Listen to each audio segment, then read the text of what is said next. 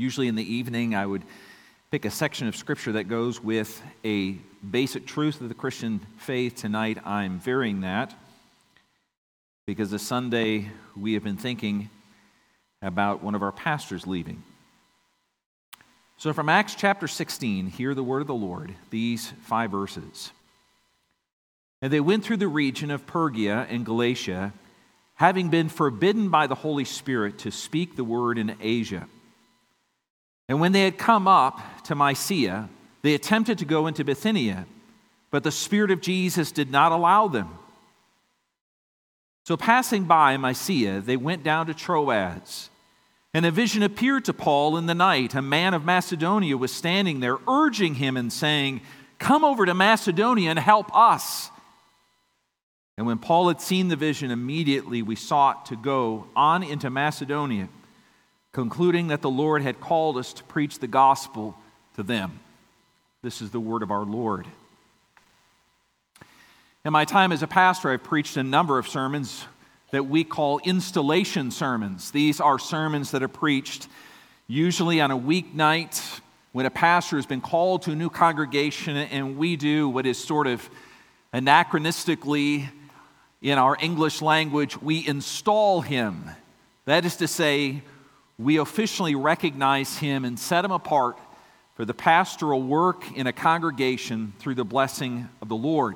About 6 years ago, this time, that happened when Pastor Dan was ordained and installed in this church. I am glad for that process, even though I was not here when Pastor Dan was installed. That process brings uniformity and clarity, consistency to what we do when we have a new pastor. It's a good process.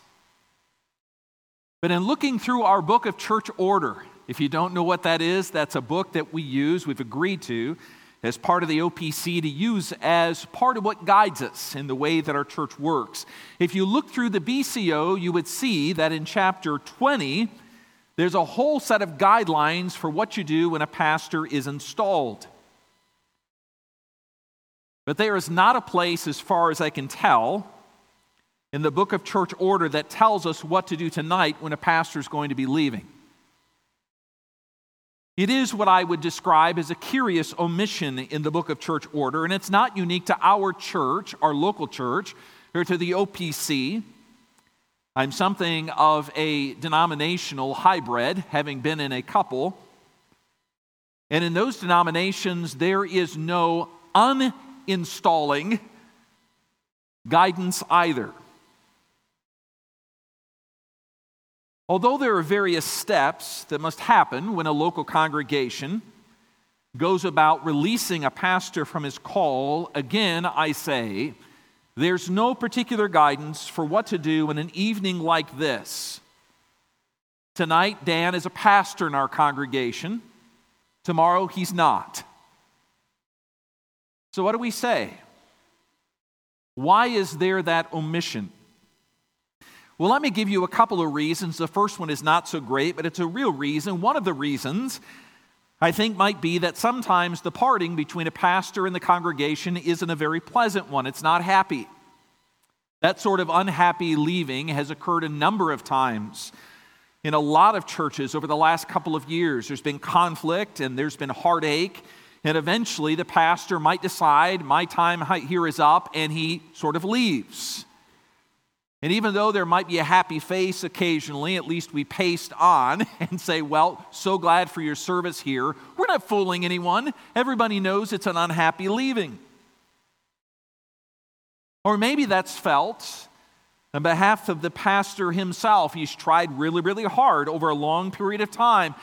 And instead of appreciation, instead of support and encouragement, he gets so discouraged, he finally throws his hands in the air, if not literally, at least in his heart, and he says, my time here is over, I'm gone.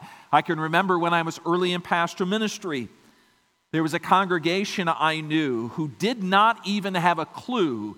The leaders did, but the congregation didn't. They did not have a clue that their pastor was leaving until they saw a U-Haul lined up at the parsonage. And then they wondered what in the world was happening, and secretly some of the leaders were happy to see him go. That's not happening here. We're really going to miss Dan and Nora as well as their children. Dan's not leaving in the middle of the night. There's no great problem that precipitates them leaving. Which leaves us with this question: what should we think about a pastor being called somewhere else? Or to turn it into a bigger question, how do we discern when the Lord is calling us to do something else in a different place? And tonight I've selected a section of Scripture after this very long introduction to help us understand, at least to give us guidance, about that question of uncertainty when we want, or at least we perceive that the Lord might be leading us to do something else. And here's why I've decided to preach in these 5 verses.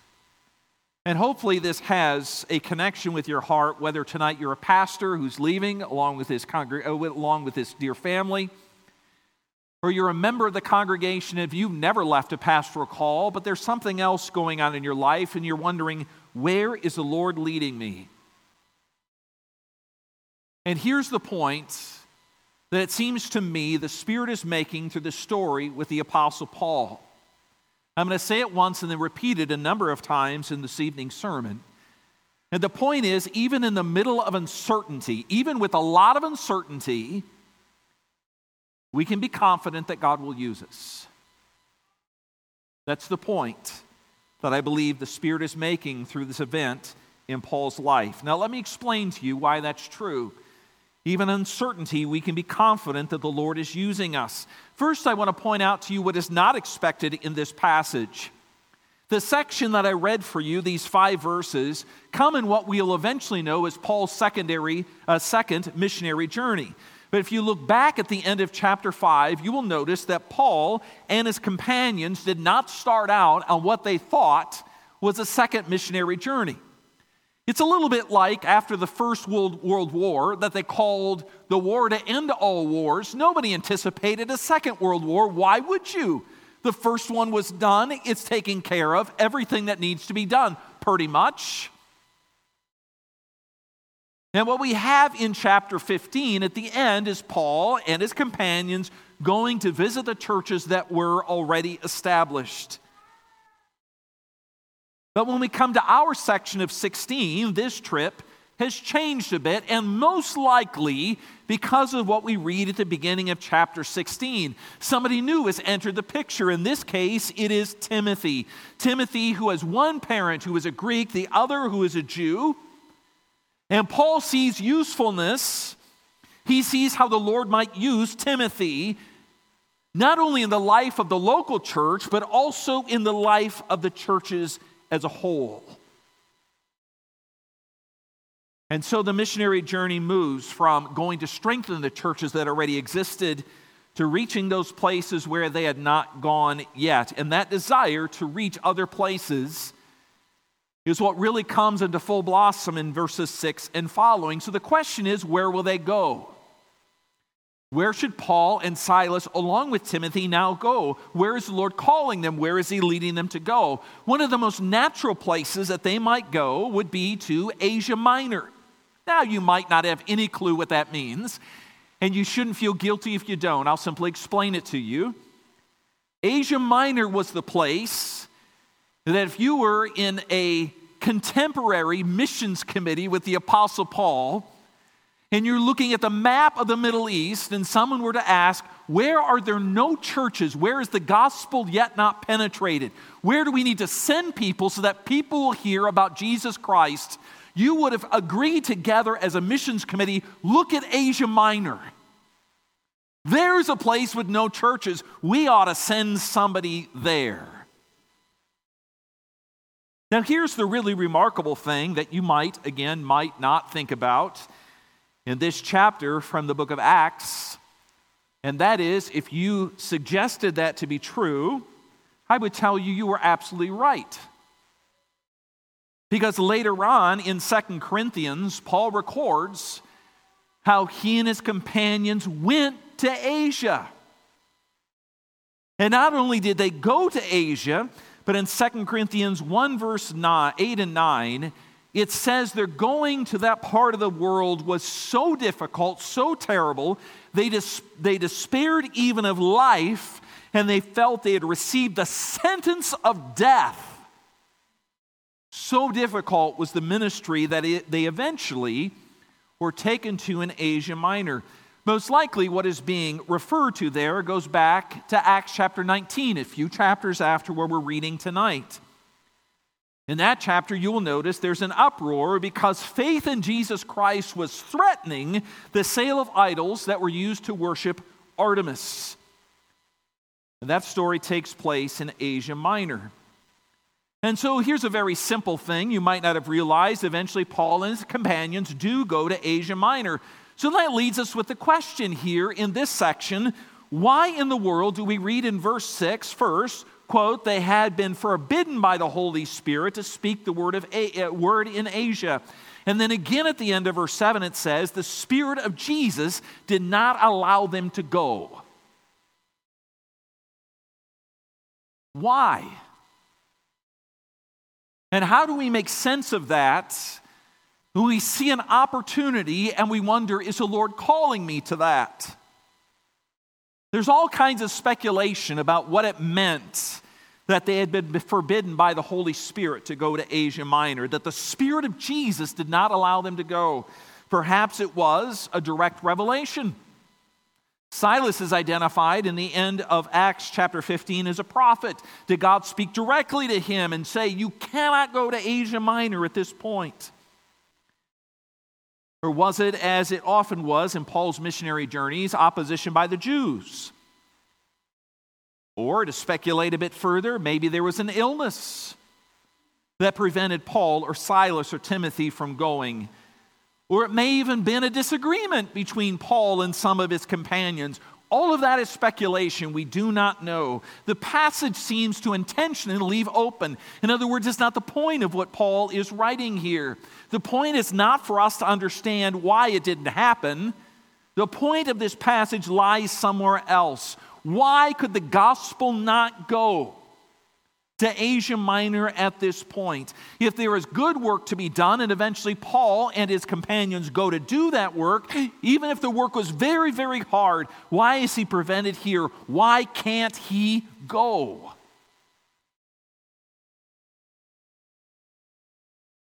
In order to understand eventually the answer to this question, I hope, to see what the Lord is teaching us in this passage, I want you to see that there's a positive side to what God is doing as well. We need to focus on where they did go. If you look at verse 9 of our passage, it says something pretty surprising happens. God speaks to Paul through a dream, and there is a man from Macedonia who appears to him and says, come over here and help us.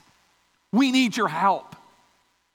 We need the gospel proclaimed in this place. This place, the best way to describe the place where the gospel is needed is in what we would now call the upper portion of the nation of Greece.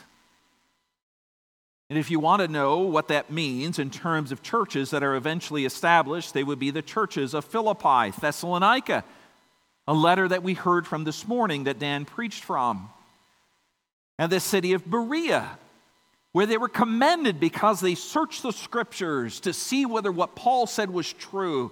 These become churches that are notable in the New Testament. They become some of the most well-known churches in the New Testament, and places where the gospel work of Jesus is done in an amazing and powerful way. So if this passage says no to the Apostle Paul, when he wanted to go to a place that was good, where work was needed, and eventually work was done, and instead God was saying, go to this other place, also a place where the gospel would go and good work would be done and there would be fruitful work accomplished. What in the world are we to think about in this passage? What sort of conclusions might the Lord want us to draw? I'm going to start by summarizing for you two things. First, this passage shows that there was not something inherently wrong with Asia itself. In other words, one of the choices that Paul had and that Paul desired to take was not a wrong choice. He wasn't sinful in seeking to do so. There's nothing in the passage that would indicate that Paul's desire was wrong, that what was wrong was Paul violating the revealed will of God. If I can just pause there for a moment and stress that point, we can know that what we seek is not the will of God if what is He has revealed to us in the Scriptures would tell us not to do it. It seems like such a simple thing, but it's amazing how often we ignore that truth. But that's not the case in this passage. He's not violating a commandment of God that God has clearly given. That's not the problem. Second, I want you to notice that going to the churches of Macedonia was a very good thing. It's a choice, really, between a good thing and another good thing. It's not a choice between a good thing and a bad thing, or a bad thing and a good thing. It's a choice between good and good. Which leads me tonight to this question, to answer this question: why is this passage here? How does this passage lead us to see that even in the middle sometimes of not knowing what the Lord is doing and where He is calling, we can have confidence that He is at work in us? Now, I'm saying that to each one of you, because even if you are not an ordained pastor, and tonight your question is not how are we going to move to Vienna, these are still the sorts of questions that come to mind, aren't they? Maybe it's a question about your employment. Maybe it's about something else. Maybe it's a struggle that you have. You're trying to seek the Lord's will. You're not being sinful in it, and it doesn't seem to be resolved clearly. Just as for Paul, first, it did not seem to be clearly resolved. Why won't the Spirit allow us to go to a place where the gospel is needed? There are three things that I think help us on an evening like this. We're trying to discern how it is that we can know the Lord will use us even if we're not certain in the moment. There are three things I want you to consider that come from this passage. The first thing I want you to note is that you can trust God. You can actually trust God to actually lead you. It's not unchristian at all. It's not contrary to the doctrines of the Christian faith, the great doctrines of the Christian faith, like adoption, justification, sanctification, to say I believe those and I believe that the Lord leads me. These are not in opposition to each other. In fact, if we believe that the great truths of our soteriology, that God is absolutely in control, that God is the one who opens our heart or we would run far from Him, if we believe that is really true, that's what the Bible says, that the Bible exalts God as God, that applies not only in our salvation, it applies in the little details of your life as well. Do you believe that? I have found very often as a Reformed Christian that I can say so clearly, God is sovereign in my justification, and then in the smallest choices in life, guess what? I fall to a million pieces. My wife isn't here tonight. She's watching over the internet. When I say that, she always wonders, what am I going to say next?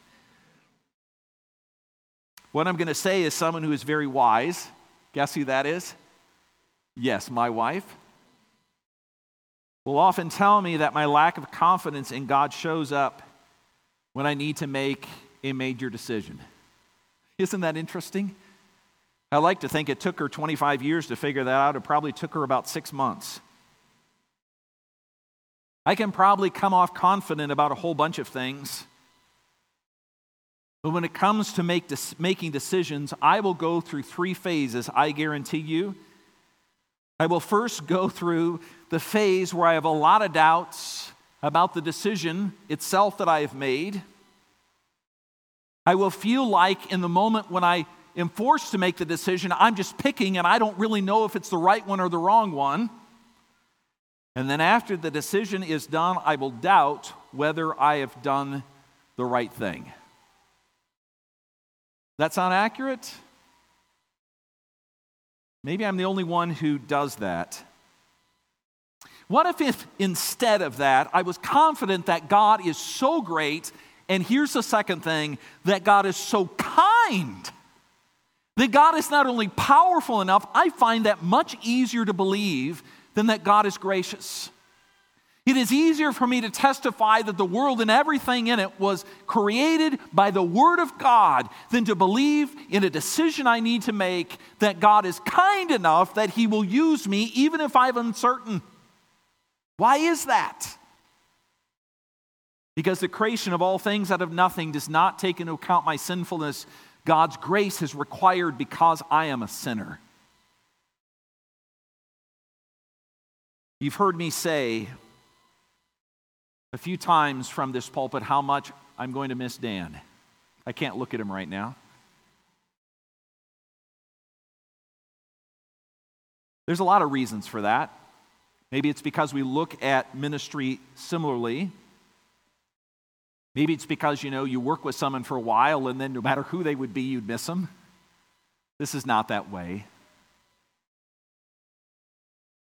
But even though I might have this sense, boy, am I going to miss him and his family, I have no doubt that the decision that Dan and his wife have made is fully within the will of God. And it's not because I know everything that happens in the greatness of heaven. It's not because I've perched on the shoulder of the Lord as He is working things out in history. It's not true. I would be in a similar position where the Apostle Paul is saying, Asia seems ripe, Lord.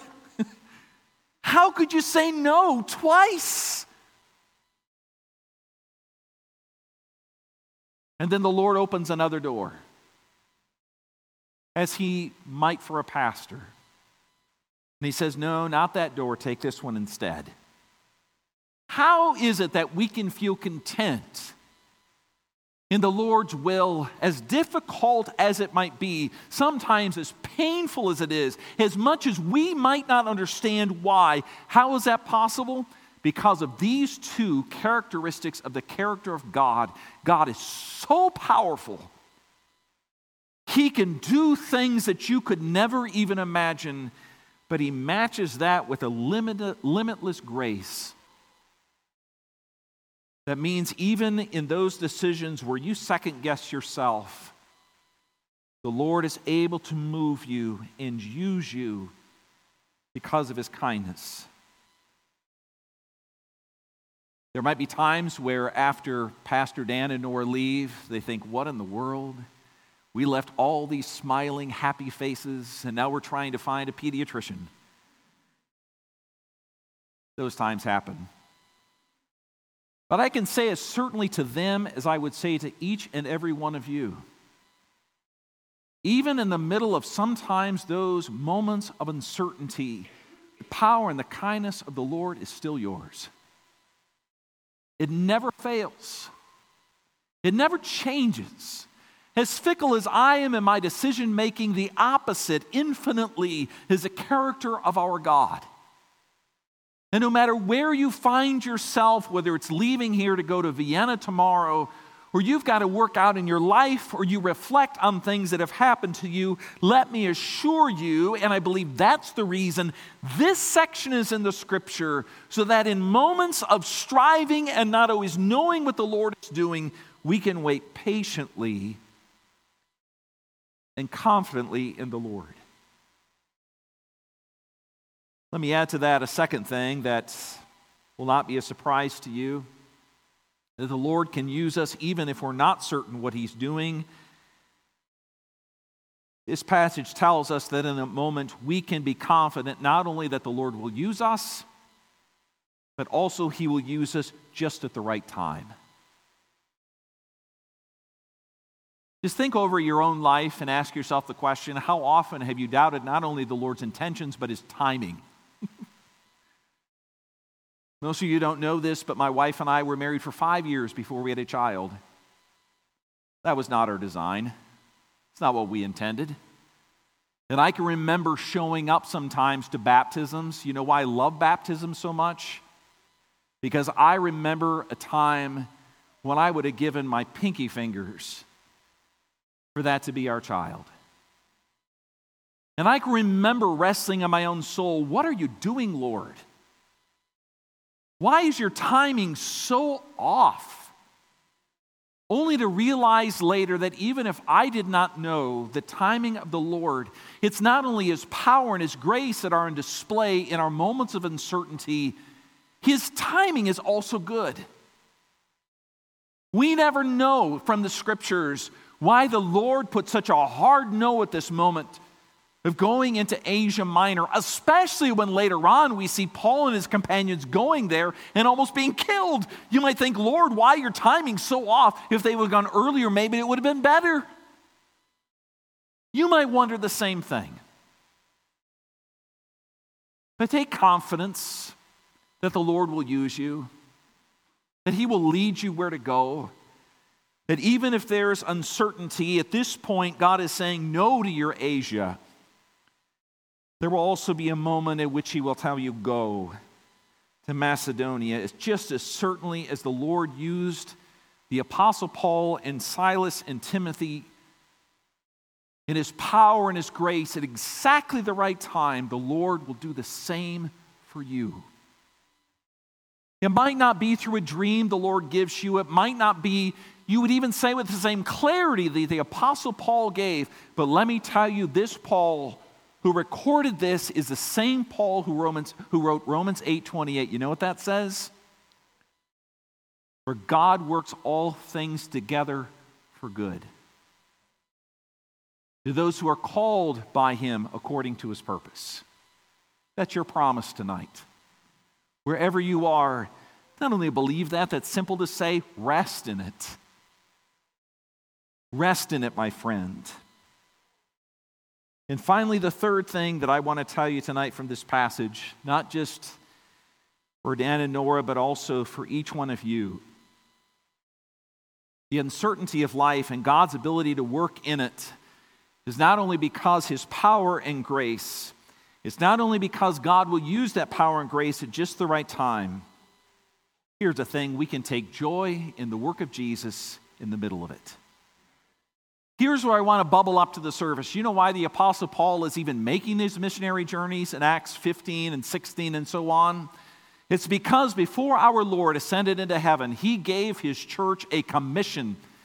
Just like an officer in the armed forces is given a commission, you are now set apart for this particular role. The Lord did the same for the church. He said, go and make disciples, baptizing them, teaching them to obey everything I've commanded you, because I'm with you always to the very end of the age. That's true for us here at Redeemer.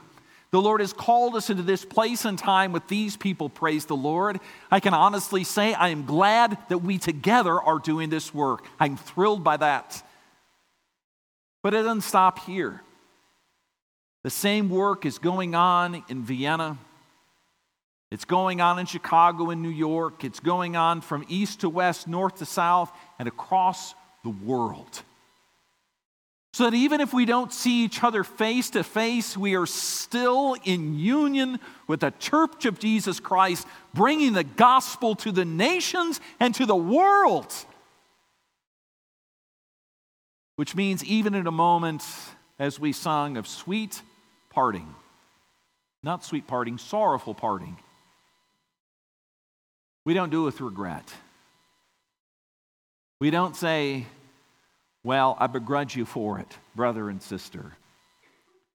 What we say is, because the Lord, even in those uncertain choices that we make, even if they're difficult to perceive, the Lord is able to use us individually and together. And therefore, we take great joy. I remember when I was in seminary, we would have these graduating classes, of course. You invested in students for a number of years. I'm sure some of you who teach at a seminary or you teach in a school, you have this moment where you reach the end of the year, you have graduation, and there's always this emotional angst in your soul because they're going off. I'm not going to see them anymore. You get kind of a similar feeling about this. It's not just that we're losing a pastor. Would you think together with me that we're sending a brother and sister and family in the Lord to another place to do his work? Think back 6 years when they came here, all the changes that have happened, both in their family, that's obvious, but also growth and development. It's amazing. I'm very thankful for it. Wouldn't change it. Because in those moments and those days, the Lord was at work. And as he has been at work, he's at work now in them and in you. And he will continue to do that work in them, even if we don't see each other every Sunday. So I say to each one of you, including Dan and Nora and their families and their family, the Lord is with you. Even sometimes if it looks uncertain, if you want what seems to be right and the Lord says no by his Spirit, he's still good, he's still gracious, he's still powerful. In the right time, he will work at just the right time. And he will do so because he has called us together as the church of Jesus Christ to pursue the things that matter most to him. Praise the Lord for his grace. Let's bow in prayer. Father, we are so very grateful tonight to open up to a passage that may seem almost incidental in the history of the Apostle Paul. And we wonder, why in the world is this even recorded? It may very well be that our Savior, in the moment at which his Spirit caused these words to be penned by the Apostle Paul, recording this history, of course, you knew, Lord, that we would be here tonight. In these circumstances, with these people, none of this is accidental to you. And we pray that by the power of your Spirit, the same one who has placed these words before us, these words would go deep into our hearts.